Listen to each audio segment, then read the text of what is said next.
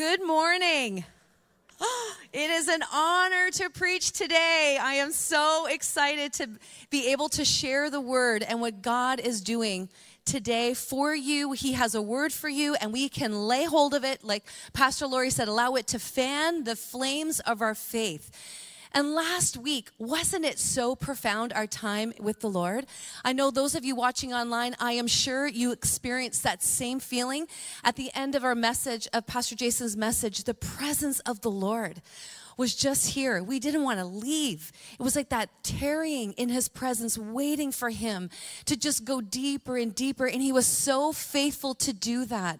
And so once again, we want to say, even today, each Sunday, each moment that we're together, may you pull on what God has for you today. May you not rush those moments when the Lord is speaking. And it was just unpacked so brilliantly as Pastor Jason led us through the pattern and the progression of sin. And it led us to the Last Supper where Jesus washes the feet of Judas. You know, we see injustice all over in our world. All day on the news, we just see the feed of all that is happening with such pain and suffering. We think of Atlanta this past week and our Asian brothers and sisters community and how they're grieving. We grieve with them. This is injustice. This is sin. And that is why last week was so profound, because God was dealing with the injustice and sin in our lives, that we have to bend the knee and recognize this sin that's within us and repent and allow the work of the Holy Spirit to come deep into our hearts to transform us and to renew us. Well, today we're going to end up in the Garden of Gethsemane. But before we do that, we're going to take a journey back into the Old Testament, and we're going to visit Moses. And we're going to see what broke Moses' heart, what injustices he was faced with in his day and age, and how he responded to that. So a little snapshot of Moses is that Moses was born, he was a son of a Hebrew slave, a descendant from the tribe of Levi, which was the tribe of priesthood, powerful inheritance. In the midst of a genocide, he is saved. It is a horrific time. Pharaoh passes a decree that all brand new baby, newborn Hebrew boys are to be slaughtered. Could you imagine his mother, Jochebed? Could you imagine his father, the family? And what she had to choose in that moment was, instead of having Moses slaughtered, she makes her little basket raft and puts him in the Nile River. Now, I'm a mom. I can't imagine putting my newborn baby into a basket and putting him down the river. But she trusts God. I feel like that's a whole message in itself. That's such a courageous act. And she sends her daughter Miriam along the Nile River as this little basket is floating. And as providence and destiny would have it, this basket lands at the feet of Pharaoh's daughter. And she picks up the basket and she draws Moses out, and that's what his name becomes, Moses, drawn out of the Nile. And Miriam offers a nursemaid to Pharaoh's daughter, and she says, that would be wonderful if you can find someone for me. And little does Pharaoh's daughter know, Miriam goes back and asks her mom, tells her mom the whole story, and her mom takes Moses. Such a beautiful story. We know that Moses there's a lot of mystery here, because there's 40 years we hear later about Moses. There's a lot of mystery in his story, but what we do know is that he ends up going back to Pharaoh's house, and he knows that he's a Hebrew. He lives in the courts. He lives in privilege. He lives with the royalty, but he knows he's a Hebrew. And how we know that is found in Exodus 2:11. It says, one day when Moses had grown up, he went out to his people and looked on their burdens. And he saw an Egyptian beating a Hebrew, one of his people. Moses sees individual injustice. He does not have to go far from the palace gates to see the injustice of what's happening to the Hebrew slaves. The empire of Egypt is being built on the backs of the Hebrews, and he sees this. He also knows the societal and systemic injustice. He also has inside information. He's raised in the courts. He sees the bias. He hears the jokes, the slander, the indifference. And injustice begins to burn, for he is Hebrew and this is his people. And one day, on this day, all that piled up injustice comes pouring out, and we pick up in Exodus 2:12, it says, Moses, meaning Moses, he looked this way and that, and seeing no one, he struck down the Egyptian and hid him in the sand. And when he went out the next day, behold, 2 Hebrews were struggling together. And he said to the man in the wrong, why do you strike your companion? And he answered, who made you a prince and a judge over us? Do you mean to kill me as you killed the Egyptian? Then Moses was afraid and thought, surely the thing is known. And when Pharaoh heard of it, he sought to kill Moses. But Moses fled from Pharaoh and stayed in the land of Midian. And he sat down by a well. Moses has a burden for the slavery of his people to be abolished. But God's justice is going to lead from somewhere to somewhere. For God's heart is to bring the Israelites from bondage into freedom, from oppression to release, from hearing about God to experiencing, seeing the power of God. And God is going to use Moses to meet this burden, but like we just read, Moses took injustice into his own hands. For there is always a gap between burden felt and purpose revealed. I want to say that again. There is always a gap, a divine gap between burden felt and purpose revealed. For God will always allow you to see something before he gives you permission to step into something. And I feel like I need to even say that one more time. And those online that are watching, write in the chat, caught it, got it.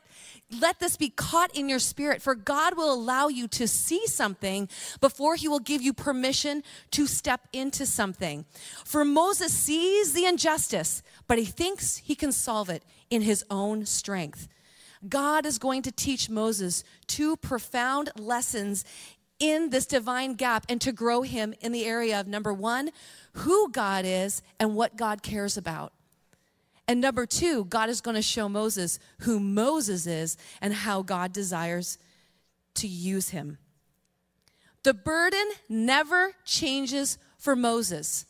But to meet the burden, Moses must be changed and transformed. We then move on to the story where we see the moment of Moses' transformation. He encounters God Almighty. There's a bush that is on fire.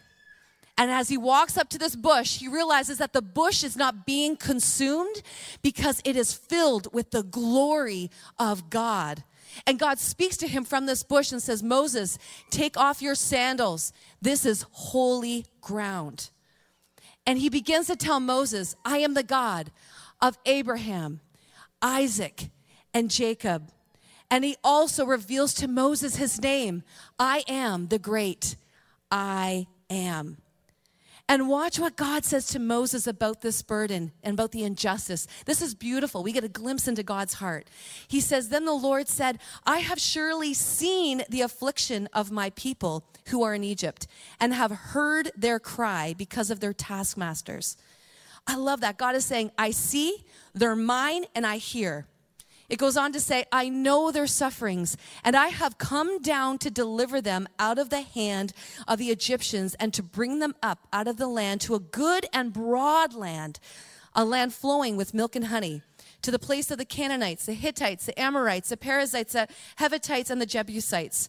And now behold, the cry of the people of Israel has come to me, and I have also seen the oppression with which the Egyptians oppress them.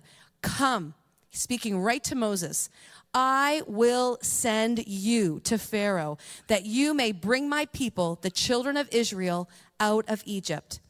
God's justice is going to take the Israelites from Egypt to the promised land. For remember, God's plan and justice is always to bring us from somewhere to somewhere, and God is going to use Moses. Isn't it beautiful that God partners with us? He invites us into his plan.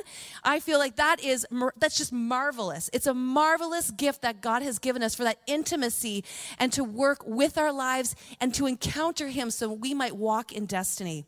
For Moses knows the injustice, and this burden is burning within him. But now Moses has encountered God. Here's that divine gap. He has the burden. There's a purpose revealed, and he's encountered God. He now is being revealed how God sees this injustice, what God cares about, and how he wants to use Moses. And he's going to use Moses. He's going to empower him. He's going to anoint him and give him the authority to walk forward to meet this burden. But you know what's interesting? We can all identify with this. I sure can. What's Moses' first response here? It's Moses said to God, "Who am I that you should send me?" He doesn't believe that God can even use him in this way. I know I've identified with that. When God's asked me to do something, I think, oh God, I'm not ready for that, or I don't think I'm qualified for that. When God is with us, God is with us, because he goes on to say to Moses, "But I will be with you." And if God is with us, God is for us, who could be against us? Growing in God's purpose for your life is embracing the promise. It's a promise that in spite of who you are or who you are not, God is with you. Just say that. God is with me. God is with you. It is intentional. We have to lean in and take this step to walk in full obedience. And as we lean into trust, even when we don't feel qualified, we feel insecure or afraid, as we trust God, we are placing the focus not on ourselves, but on the Almighty. For he is the one to be glorified. The focus must be on who God is and how God is with us. So he gets all the glory and honor. He works in our weaknesses and is our strength. God uses the burden of Moses' heart to deliver the children of Israel from Egypt. But due to disobedience, Moses never gets to the promised land. He comes from Egypt. God does all these incredible exploits to deliver, and his heart is to bring Moses and the people to the promised land. But once again, Moses takes injustice into his own hands and becomes angry. And when God asks him to speak to a rock, what does he do? He strikes the rock and disobeys the Lord and fails this test. And it has a great consequence. We have tests in our lives that drive to the same core issue. Will we do what we want to do, or will we do what God is asking us to do? Will we take matters into our own hands, or will we release and surrender them to God's almighty hands? I know in my life, like Moses, I have failed. And I know in my life, like Moses, I have fallen short in these areas. And now, as we've talked about Moses, we're going to move forward to the life of Peter. And like Moses, Peter has a striking similarity of taking injustice into his own hands. We move into the Garden of Gethsemane, where Jesus is falsely accused. He's arrested and betrayed by Judas. And Peter is outraged, watching this all unfold to his Messiah, to Jesus. And what he does, it tells us in Luke, it says that Peter struck the servant of the high priest and cut off his ear. He was inflamed with injustice. But Jesus said, "No more of this." And he touched the servant's ear and healed him. Peter, in anger, full of injustice, harms another. But Jesus operates in the opposite spirit of compassion and love. For whatever anger and outrage and pain is doing, Jesus shows us love is the better way. For Jesus, loving your enemy is not just a story. It's not just a nice Samaritan's talk that we've read the story in the Bible. It actually is about us, because the Bible tells us that we are enemies of God and that God has loved us. So when God talks about loving his enemy, he's talking about loving us. Peter responds to this injustice with anger and rage and outrage. But God shows us great love through Jesus, and Jesus heals the very one that Peter had harmed. Like Moses, Peter now is in a divine gap. God is going to teach Peter these areas: who God is and what God cares about, and who Peter is and how God desires to use him. Before Jesus is arrested, he told Peter, "You're going to deny me." And Peter, as you're reading the story, he's like, no, I'm not going to do that. I'm not going to. You can hear the script in his mind thinking, I'm not going to stoop that low. There's no way I would deny my Messiah. He was the first disciple to announce that Jesus was the Christ, the Son of the living God. The revelation had come to him. There's no way he's going to be the one to deny. He was the first one to confess. He won't be the first one to deny. That's not happening right here. That is not happening. But what happens? We move forward in the story. Peter does deny Jesus because God is showing Peter who he really is. He's broken, he's frail, and he can't do this in his own strength. But more importantly, God now is going to reveal who Jesus is and the power of what he came to do. We have talked about what Moses did when he took injustice into his own hands.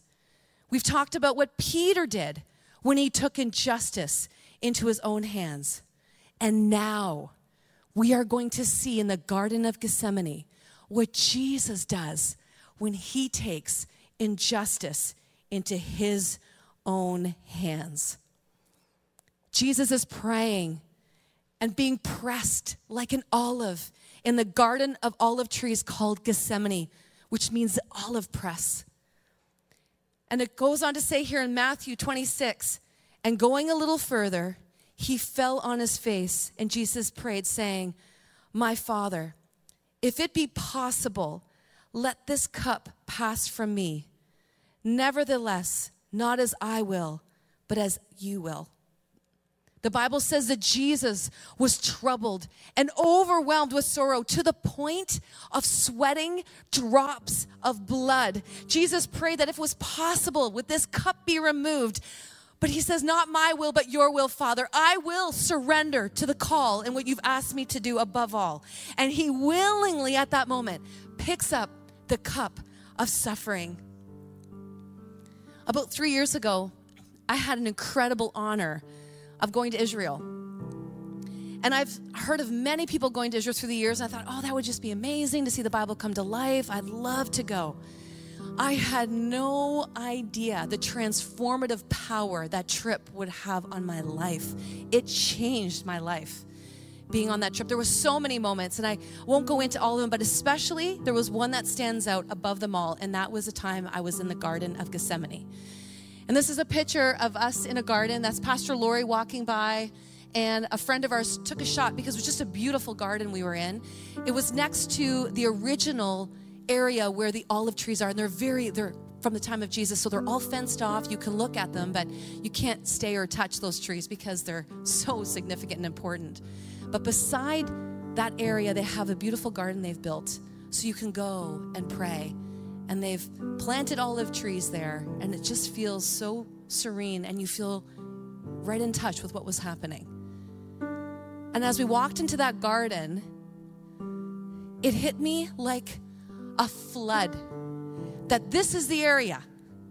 This is the area. This is the olive trees that are outside the street, the gates of Jerusalem. This is it.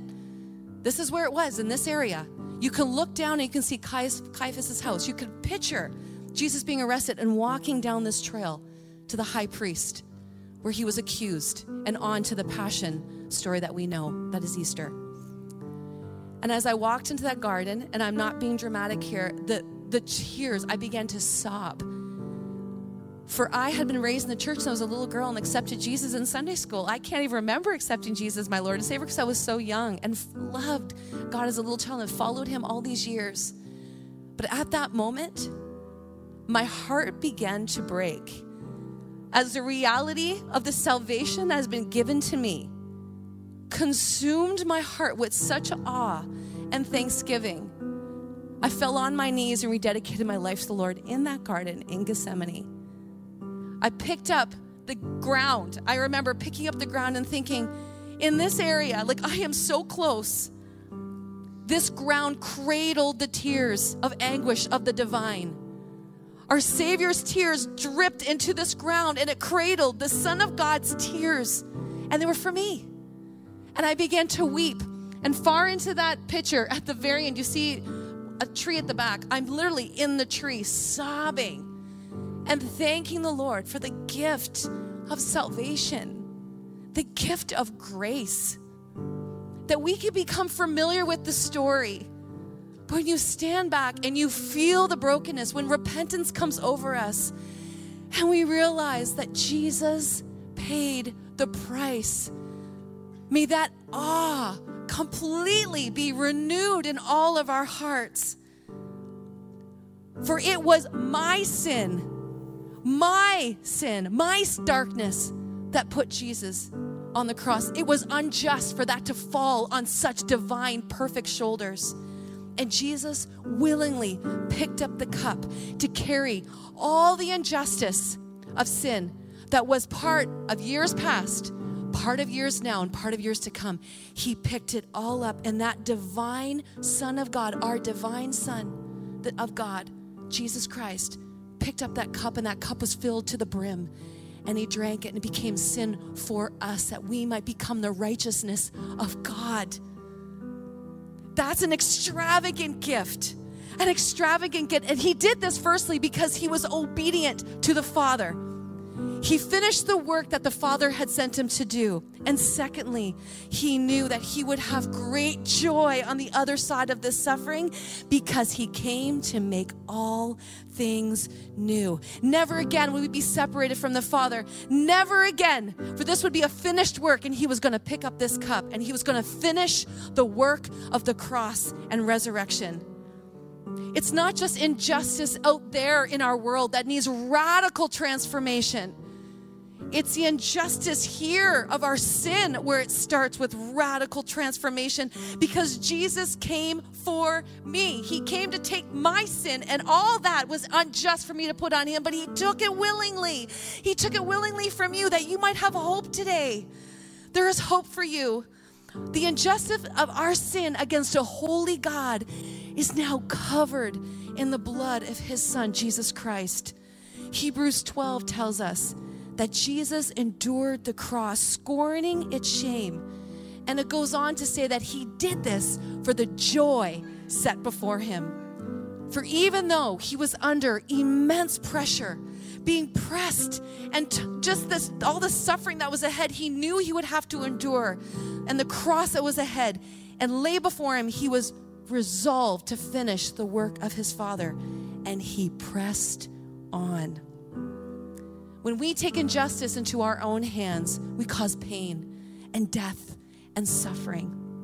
But when Jesus took injustice into his hands, it brought hope and healing and forgiveness and peace and eternal life and reconciliation to the Father forever. For Jesus always leads us to a place of submission. Father, not your will, but my will. Jesus became sin so that we might be righteous. Jesus will be betrayed so that we might never be forsaken. And Jesus will die so that we might be born again and truly, truly live. Revelation 5. I love this story. It's not a story. It's what's happening. John, the apostle, gets a vision of heaven. And as he's in heaven, he hears a loud angel say, "Who is worthy to open the scrolls?" And they do a search in heaven, on earth, below the earth, and no one is found. And John begins to weep. He begins to weep because no one is found worthy to open this seal, the scroll, for the seals to be released. And he begins to weep. But an elder comes over to John and puts his hand on his shoulder, and he says, "John, do not weep. There is but one. There is but one, the Lion of the tribe of Judah, the Root of David." And it goes on to say, he says, "Look, the Lion of the tribe of Judah, the heir to David's throne, has won the victory. He is worthy to open the scrolls." There is but one. There's one that is worthy. There is one, and it's Jesus. And this Gethsemane story, when we really feel in our spirit of him picking up that cup of injustice for us, willingly pressing on, that you might know that he has taken all things in your hands so you do not have to carry the weight.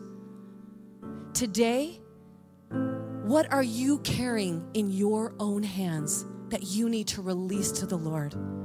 What are you doing in your own way, in your own strength, that you need a transformation in for you to be able to move forward into the destiny and the call of that God has for you, because God is with you? Where are you in this divine gap? What is God asking today for you to be free? Is it an area of sin that God has put his finger on, and you know what his word says, you know what God's been convicting your heart about, and you're choosing to do it your own way? Is it a step of obedience that God has asked you to step into something and you're afraid and you've resisted and you're doing it your own way? Is it forgiveness? Is there a painful situation that you are holding on, a circumstance that you are trying to do in your own strength, that God says, there's a better way? Give it to me. Perhaps today it's salvation. Perhaps you're watching today or you're here live and you have never given your life over. You've done it in your own strength and you hold your life in your own hands. I want you to know Jesus is the Christ, the Son of the living God, and he came to die for you. And this is the story of salvation. This is the hope of the world, that he is our Savior and he has come to save you. He loves you. Today is your day to release your life to the King, to Jesus, and say, I will follow. My life is not mine. I give it to you. Take my life in your hands and I will follow you. Where are you in this divine gap? God wants to reveal himself to you right now in this place. As you're watching, God wants to reveal himself where you are right now. Right now. So pull from heaven. Open your hearts and allow the Holy Spirit to go to those areas, to ask him to reveal anything that you're doing in your own strength, what you need to release fresh to him today. And also, may we receive fresh that gift of awe and wonder of the cross. May the story, may this not be a story, but may this be the food, our drink, our life of what Jesus did. May we not become familiar with the cross, but may there be an awe. May there not be just a familiarity that we've heard this story, but may we be caught once again and raptured with the awe, the thanksgiving, the overwhelming gratitude for what Jesus did. Because this is why we are here. This is why we have a future, because there is one but worthy. There is one but worthy, the Lion of the tribe of Judah, the Root of David, who has won the victory. So, Father, we thank you for all that you have done. It's about you from the beginning to the end. And right now, we just want to say we love you and we need you. Without you, we are lost and broken, but with you, we are called your sons and your daughters, and we are free, and we are able to walk in the purposes and the plans you have for us, filled with hope and life, oh God. Despite our circumstances, despite what we see, we know who is with us, and that is what holds us fast. That is what secures us when things are tossing to and fro. We are secured because we know that you love us enough that you sent your Son. So renew in us, God, a heart of gratitude for the cross. Renew in us, God, that heart that just weeps when we think of the grace and the love. And we just want to come and say thank you. Thank you for the cross. Thank you for the blood that covers us. Thank you that we've been made right with you. And thank you for all that Jesus did, and that he picked up the cup that we could never carry. And he took the price that was rightfully ours. So we worship you. We say, worthy, worthy are you, Lord God Almighty.